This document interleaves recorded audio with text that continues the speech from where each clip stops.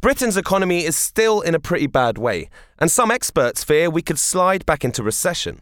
According to official stats, the UK's economy only grew by 0.3% in the last 3 months, which is the lowest it's been for over 2 years. It's bad news for the Tories, who have repeatedly said that they've sorted out the country's finances. But Conservative HQ have been trying to put a positive slant on the figures. They've said that the economy is doing better, but it's still fragile. The Chancellor, George Osborne, urged people not to jeopardise the recovery by voting Labour. Today is a reminder that the recovery cannot be taken for granted. We must stick with the plan.